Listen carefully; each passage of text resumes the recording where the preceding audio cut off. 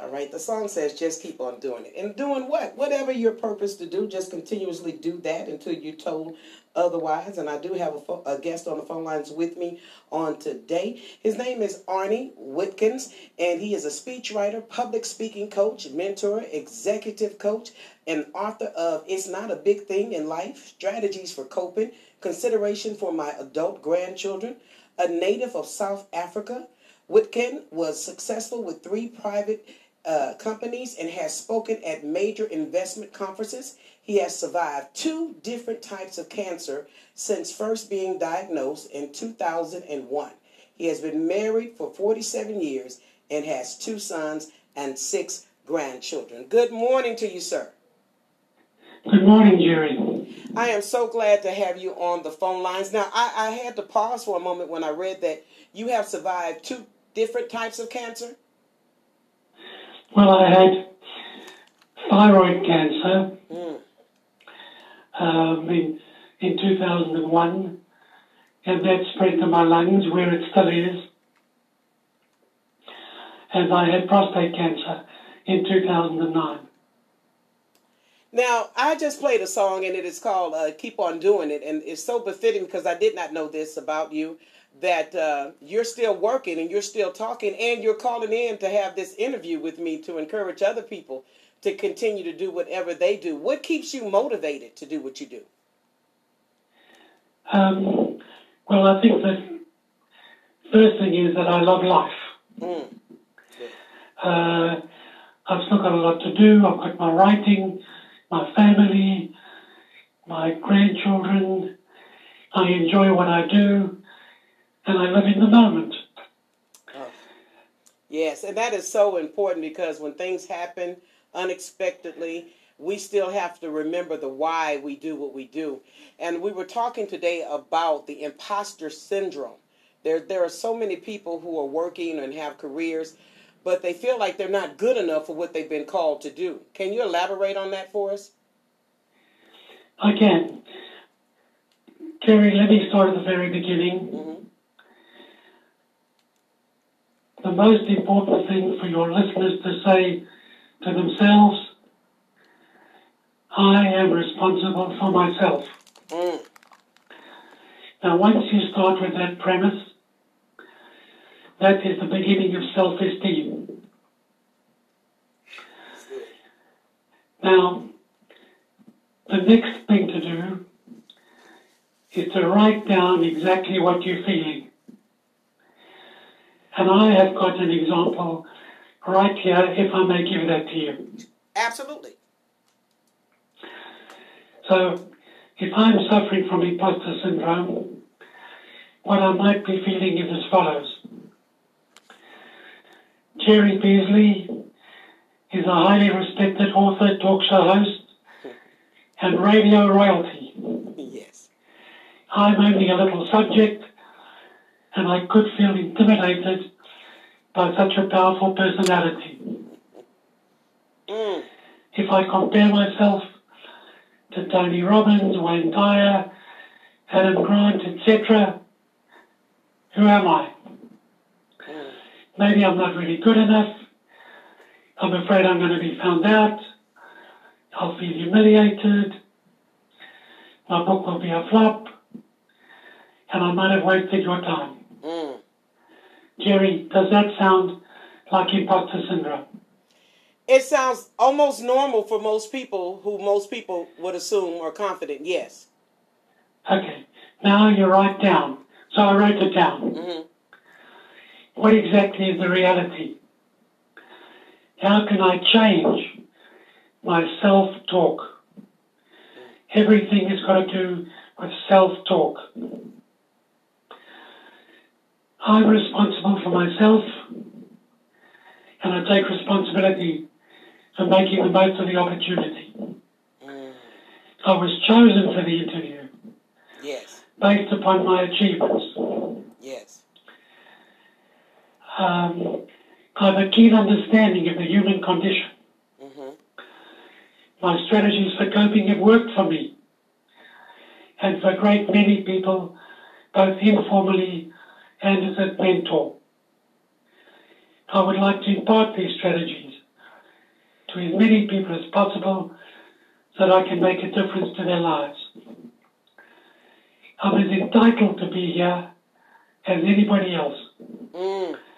I don't have to be the best in the world, but I need to be good enough. I've got enough intelligence to know what has to be done.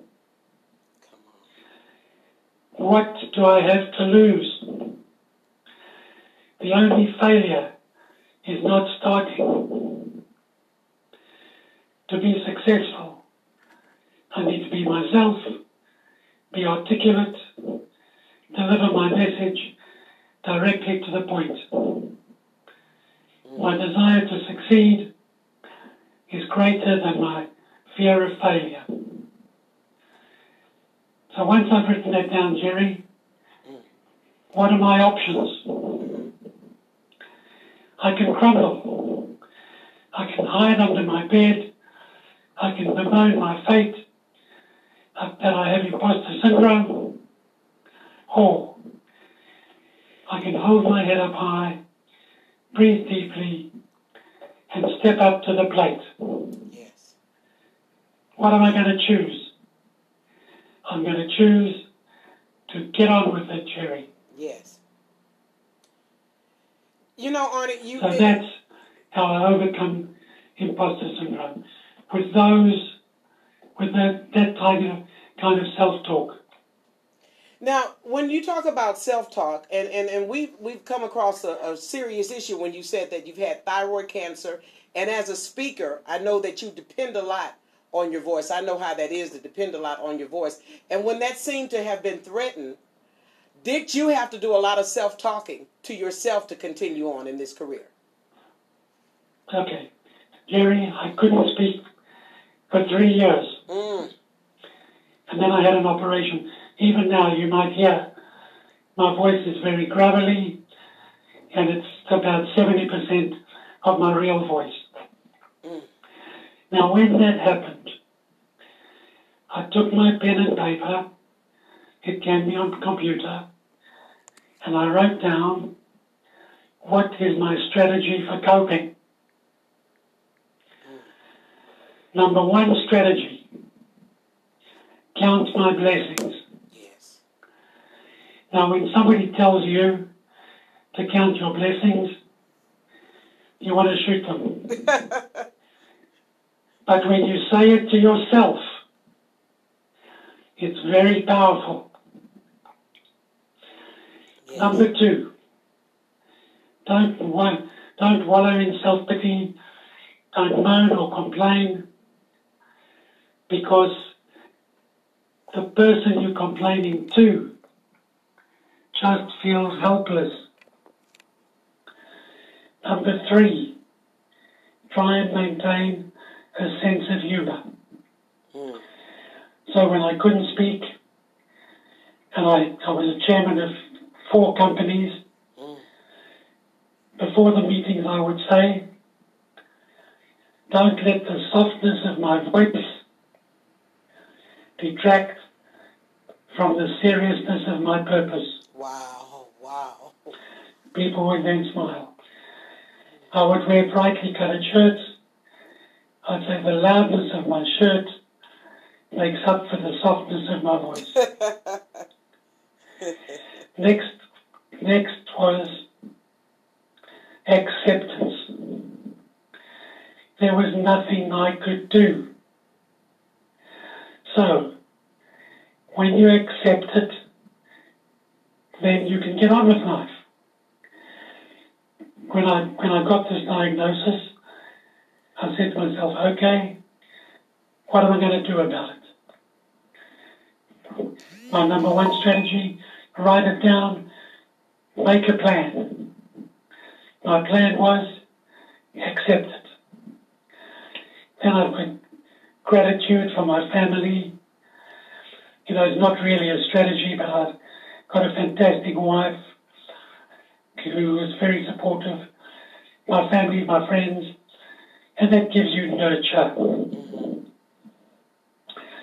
And listening to music, listening to inspirational tapes, this is how I got through. Mm. You know, and Arnie, when I think about it, there's so many of us. I spoke at a conference the other day, and I said that the word shy stands for something hindering you. And there are a lot of people who have the abilities and the qualities of what you're speaking of, but yet they will allow shyness to keep them from going forth. And you've had a medical issue that could have kept you from going forth. You said you're speaking now at around 70% of your normal voice. Why wouldn't you have said, I'll just wait till I get it at 100%? Because there are a lot of people who said, I'm still not ready yet. Jerri, it will never be 100%. Okay.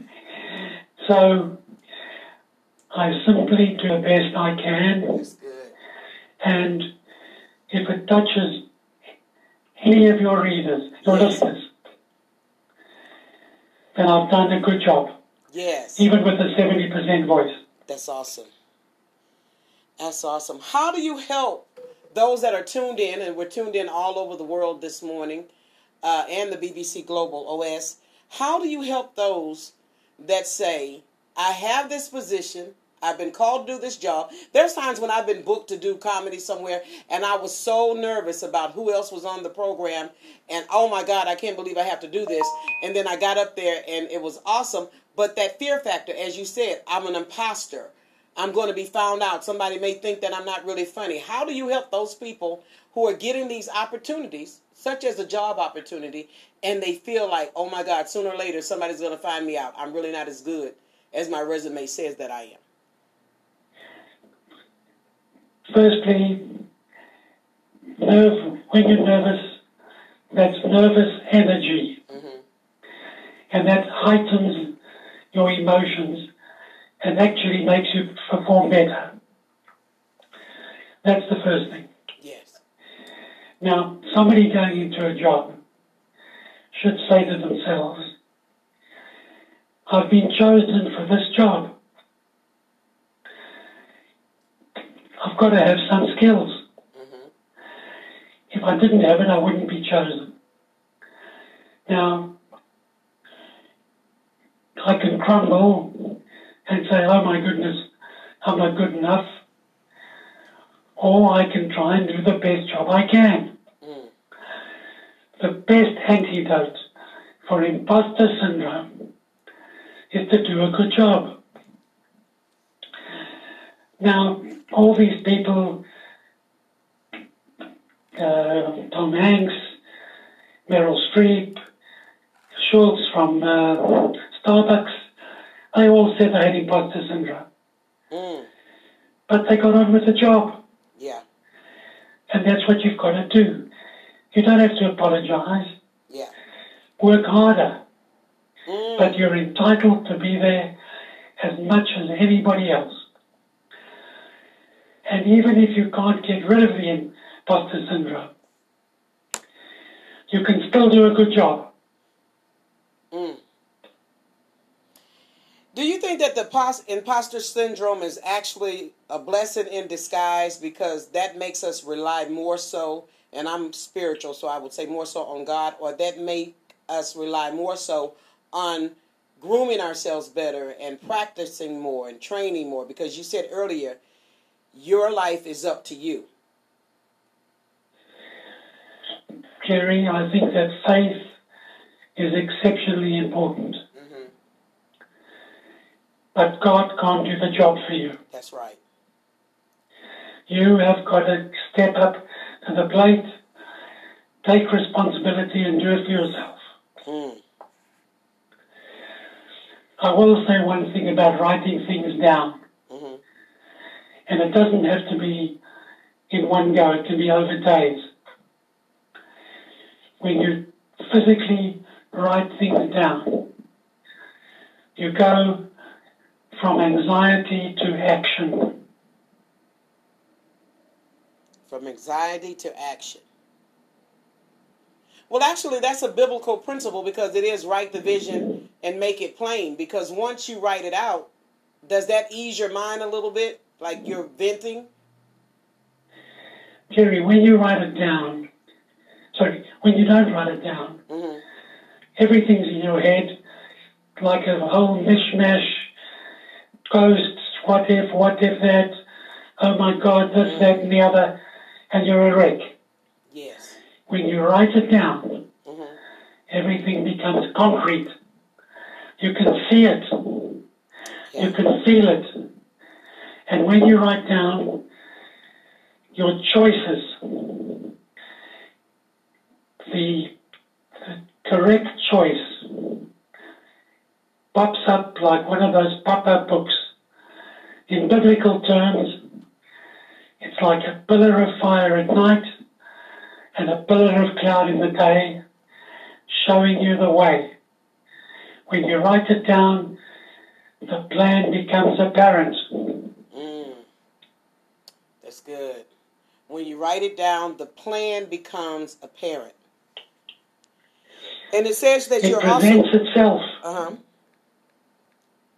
That's good. It also lets us know that you're a speech writer. How does one become a speech writer? You print a card.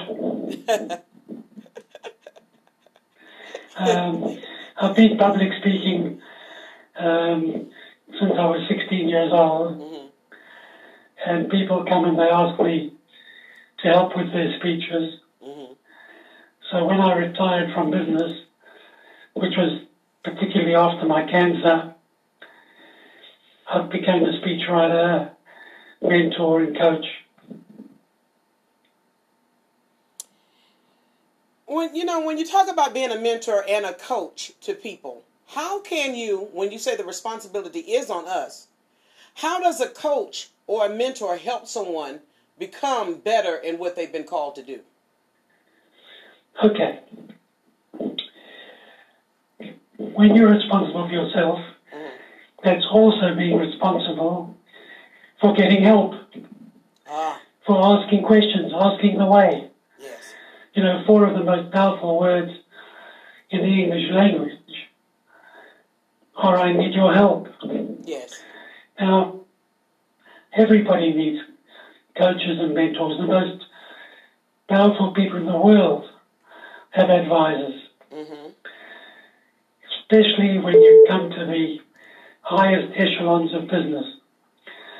It's quite lonely. You can't speak to your board because you're worried about your position if you're the chief executive. You don't want to show weakness to your other directors or to your staff.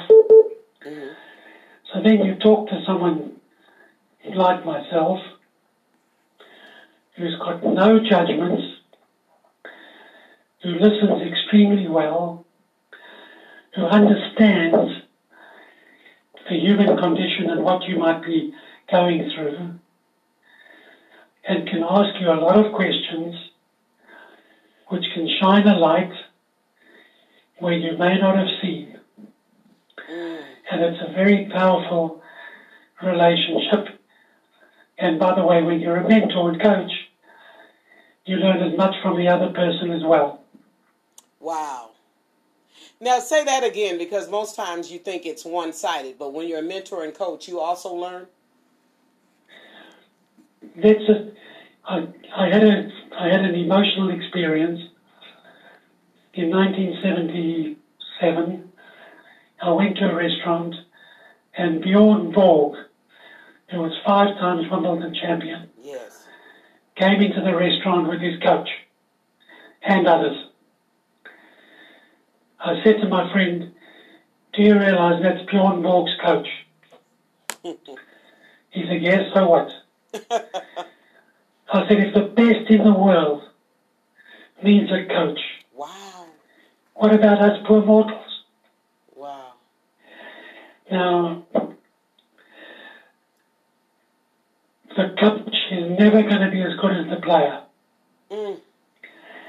So he's actually learning from the player himself. Now, when I mentor chief executives, I mean, they run their businesses. They know so much more than I do about the business. So I'm learning all the time. So the skeptic would say, if I know more than you know, I'm just asking, why would I need you as a coach? because I can see things that you can't see yourself doing. Number one. Number two, you're talking to me. I've got a great understanding of life. I just may add something you haven't seen. You don't know everything. Right. I know things. We can discuss it. I specifically called my book Considerations for My Adult Grandchildren. I want you to consider this. Don't take what I say as gospel. Think about it. If you like it, use it. That's good. If you don't, just as good. You've thought about it. Yeah. It's the same with the mentoring. I say to all my mentees, this is what I see. What do you think? Shining a light. My relationships have been fantastic. I like that. I was talking the other day and I said there's sometimes that the battery just needs a good booster cable to come along and hook up to this battery because the battery works. It just needs to be boosted. Is that what a good coach is, a mentor is? Somebody that can see that there's a little drainage in some areas in our lives and they come to hook up to us to boost us along the way? Very much so. Because a good mentor and coach will focus on this has happened, what are we going to do about it? What's the plan? What are the obstacles? How do we overcome them? Who can help us?